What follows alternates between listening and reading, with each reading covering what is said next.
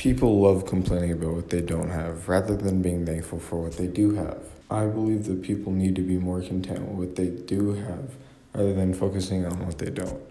I constantly hear people complain about how they want the newest iPhone or their computer isn't fast enough.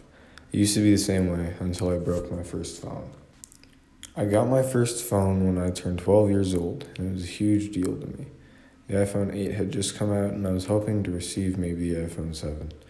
But the phone I received was an iPhone 5C. I didn't exactly take care of this phone. I had one of the indestructible cases you can buy online, which was made out of metal. And I would drop it down the stairs, and it wouldn't break until I was dropping it on concrete, and the camera broke. I waited 5 months after I broke my phone and got a crap Android. But this experience helped me realize something.